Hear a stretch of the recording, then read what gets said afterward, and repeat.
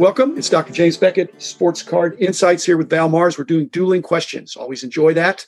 I hope Val enjoys it too. He's going to be on the hot seat, but then he's going to reciprocate. In fact, he gets to go first and put me on the hot seat. But thanks, sponsors, Topps Panini Upper Deck, Mike Stadium Sports Card, Burbank Sports Card, Heritage Auctions, Huggins Scott Auctions, and ComC.com, and Beckett Media, Beckett Grading, Beckett Authentication. These dueling questions don't have to be about NASCAR, but I've got a feeling they might be. I've got some questions ready for Val. He does not know, and I have no idea what he's going to ask me. Val, you've been on before. We've done Hobby Hotline together. You get to go first. All right. Actually, they're not on NASCAR. That's fair enough. Okay. So I'll give the easier one. Where would you have the National?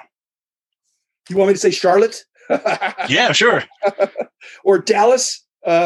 Actually, Dallas would be good. The problem is, until we get to two Nationals, I think we're going to be stuck in a rotation that's heavily dependent on Chicago.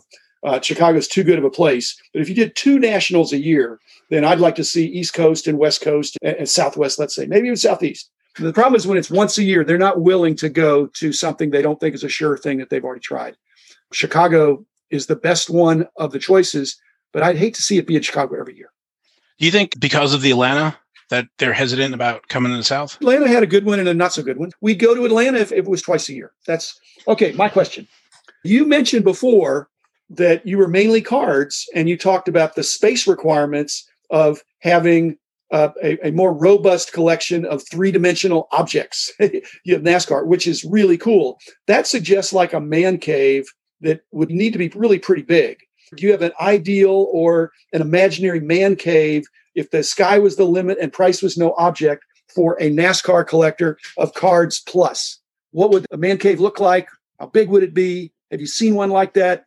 That's my first question. My old house used to have a bonus room, and I think I told you my father had worked for BP Amoco, and so I have Hood from Dave Blaney. That's the Amoco. That's before they changed over to BP, and then some uncut sheets and some other stuff. But I definitely tried to limit some of that stuff only because of the mass size. I have a few die casts and some bobbleheads. That's the other one that I like to collect is bobbleheads. There was a card shop back in the mid 80s up in New York when I used to live up there, and he had all these bobbleheads. And as a high school student, I thought those were amazing. When I've seen Mets bobbleheads, I've been picking up the gold base, and I think there was a green base re-release and some other stuff. So when I have my little display case, I usually have the bobbleheads and maybe some other hockey stuff, that all-star baseball or hockey pucks and stuff like that. But it wouldn't be too large, but it would be enough to handle some of that kind of stuff. Okay, fair enough. Your turn. Your question for me. Do you think that the FOMO, fear of missing out, is driving the hobby right now? What else would it be? I've read something that fear of missing out is increased by YOLO. You only live once. That people don't want to miss out. They're only going to live once, and they're going to go for the gusto.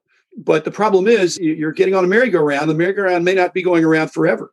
All I've said is that balance out that fear of missing out with the fear of holding the bag or the fear of missing out on selling something, because right now the fear of missing out is only about, I wish I would have bought that. But now we're finding out that there are some glamour cards that have actually come down in value, or the most recent sale is not as high as the sale 3 months ago. And so there are no sure things. But FOMO, you're absolutely right, I think is driving a lot of it.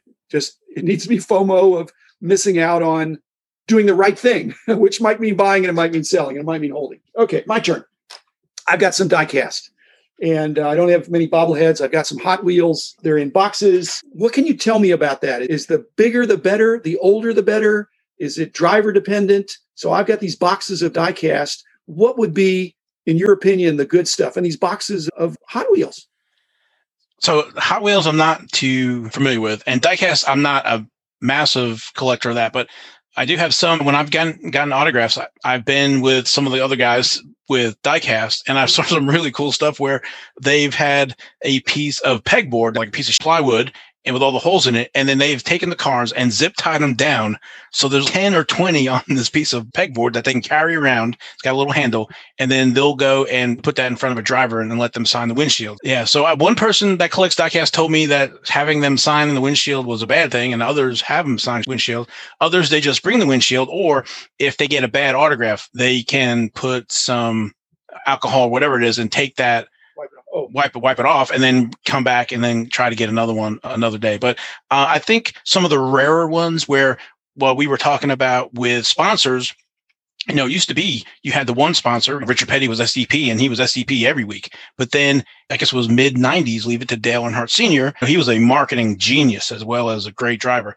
He ran the silver car at the Winston. And so they had some kind of deals and Winston's the All-Star race. So he was GM Goodwrench every other race, but then on the All-Star race, he changed it up and he had a silver car. I remember Jeff Gordon had one that the paint color changed. It was like all different kind of colors depending on how the light was shining on it. And then I remember that was like one of the first races I went to in Charlotte All-Star race, and everybody was looking for that silver car, die-cast, whatever it was, in all of the vendors that come races, I don't say big circus, or it was back then, where you had all these vendors come and all the haulers come in with everybody's shirts and die-casts and everything you could ever want for your favorite driver, keychains, whatever. And so I would say with a die-cast, it's probably if you have one of those rarer paint schemes and maybe something that is limited.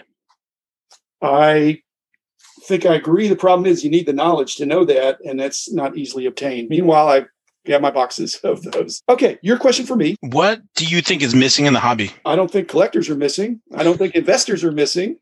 What's missing is product on the shelves of the retail establishments. And what's missing is product at SRP. What's missing in COVID is more shows. I think when this is all fully resolved, we're going to see that collecting is at a new high. I think just the Dallas shows here have been very well attended.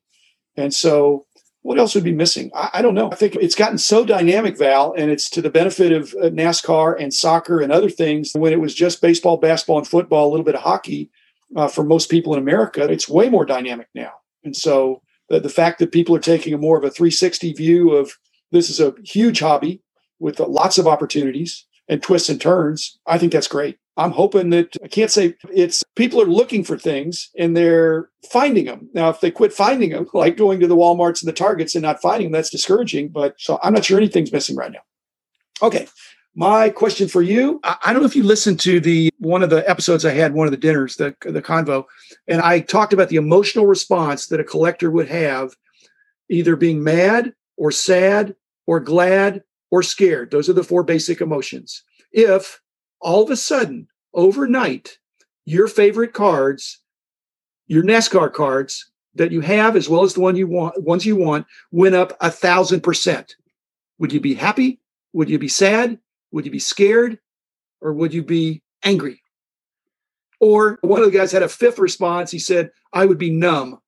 So if NASCAR cards all of a sudden were fully discovered by all of the American or North American or world collecting as the next great thing, and it overnight, everything went up 1,000%, what would be your emotion? I think I'd be happy. So mainly happy, right?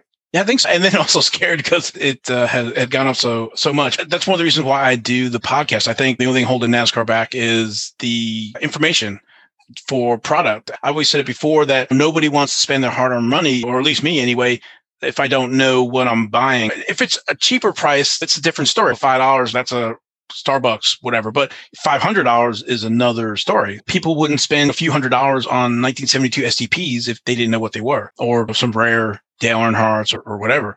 But finding that kind of stuff for a few dollars is not a big deal. It's that emotional thing. I see that a lot. When you go to the shows, people pick up stuff because there's a favorite driver or whatever. And it's a couple of dollars. That's fine. But when you start getting up there, people are making pause. And so they need that kind of education, I think, or knowledge to make sure that they're not just getting taken, I guess. The house across the street from us was for sale for a long time. Very nice house. Finally, the person that bought it came from California. And they didn't know the house had been for sale for a while. All they knew was, wow, this house is so cheap compared to what it would cost in California. So I'm wondering if somebody couldn't have that same attitude if they're used to buying scarce inserts and parallels and rookie cards from these other sports, and then they all of a sudden find a NASCAR dealer or some NASCAR cards, and the equivalent superstar and rarity is 1/10 the price. And it wouldn't take that much to try to corner that market or to try to buy up all the tough cards. And so you're saying you'd be happy and scared. And actually that's probably the way it is right now, because with NASCAR, Chase Elliott rookies, Dale Earnhardt rookies, they are just very expensive considering what they were just a few months ago. Everybody's chasing this Crisco 1989 set. It's a small little 25 card set that I think you bought some Crisco products at the grocery store, and then you either got this pack free or low thing. So you could have picked them up for only $2 or $3 for numerous years.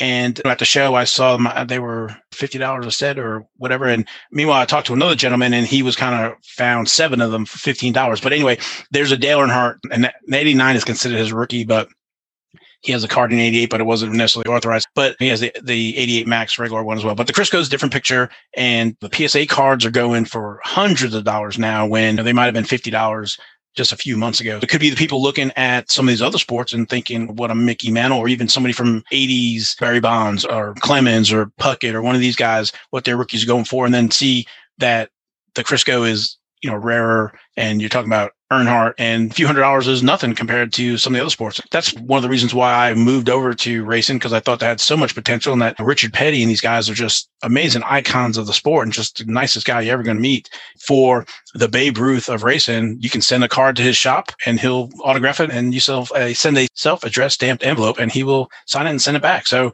I don't know too many of the icons of the sport that'll do that. Well, simpler days. I mean, but you're pointing out why people love NASCAR. The interactivity is fabulous. Okay, last question, Val, your turn. What is your favorite NASCAR card in your collection? Oh, boy. I'm more of a Dale Earnhardt guy, senior than junior. I'm more Dale Earnhardt senior than Jeff Gordon. What I have on my wall is an unusual, I don't even remember what it is, but it's a Dale Earnhardt, but tough parallel that most people haven't seen. Some of the stuff I got back in the day, it wasn't contraband, but we get samples sometimes as when we had our magazines and test issues and things like that. It's buried right now, Val. So is it the one that you got from Dale Earnhardt's, somebody from Dale Earnhardt with the... From Don Hawk? Yeah. No, I don't think so. I got it legitimately. It's not contraband, then it's not for sale. It's just something that I think he was an amazing, focused guy and passed away untimely. It'd probably be that. But I've got other drivers on my wall. I've got, Petty and Jeff Gordon and Jimmy Johnson and others, but probably a Dale Earnhardt. I haven't had to limit it to just one that I can't rotate out. I have my wall of fame. Again, this is a big reveal, is that it's not a permanent wall of fame. I can swap things out. And when I send things into grading, and then if I get something that's slightly better, I'll swap it out for that player. And I really haven't tackled NASCAR. Right now, I'm working on basketball, of getting organized in my stuff, and NASCAR's next. Or maybe hockey and then NASCAR. So again, I'm a lifer, Val. I think you are too. My favorite card for NASCAR is probably going to be in Flux. And I'm going to find something. Now I'm going to go look for the Criscos. And I love autograph stuff. So I've got some of that, and I'll look for some more. So thanks, Val, especially for dueling with the questions with me. It was not all NASCAR. But again, NASCAR's worth. Check out NASCAR Radio that Val does faithfully. And if you're looking for stuff, again, equivalent superstars, equivalent scarcity at much lower prices, and then watch the races, especially for the newer guys. They could have Top Shot for NASCAR one of these days, where hopefully it won't be famous crashes, but NASCAR's here to stay. Thanks, Val. Thanks, listeners. Be back again tomorrow with another episode. The man in the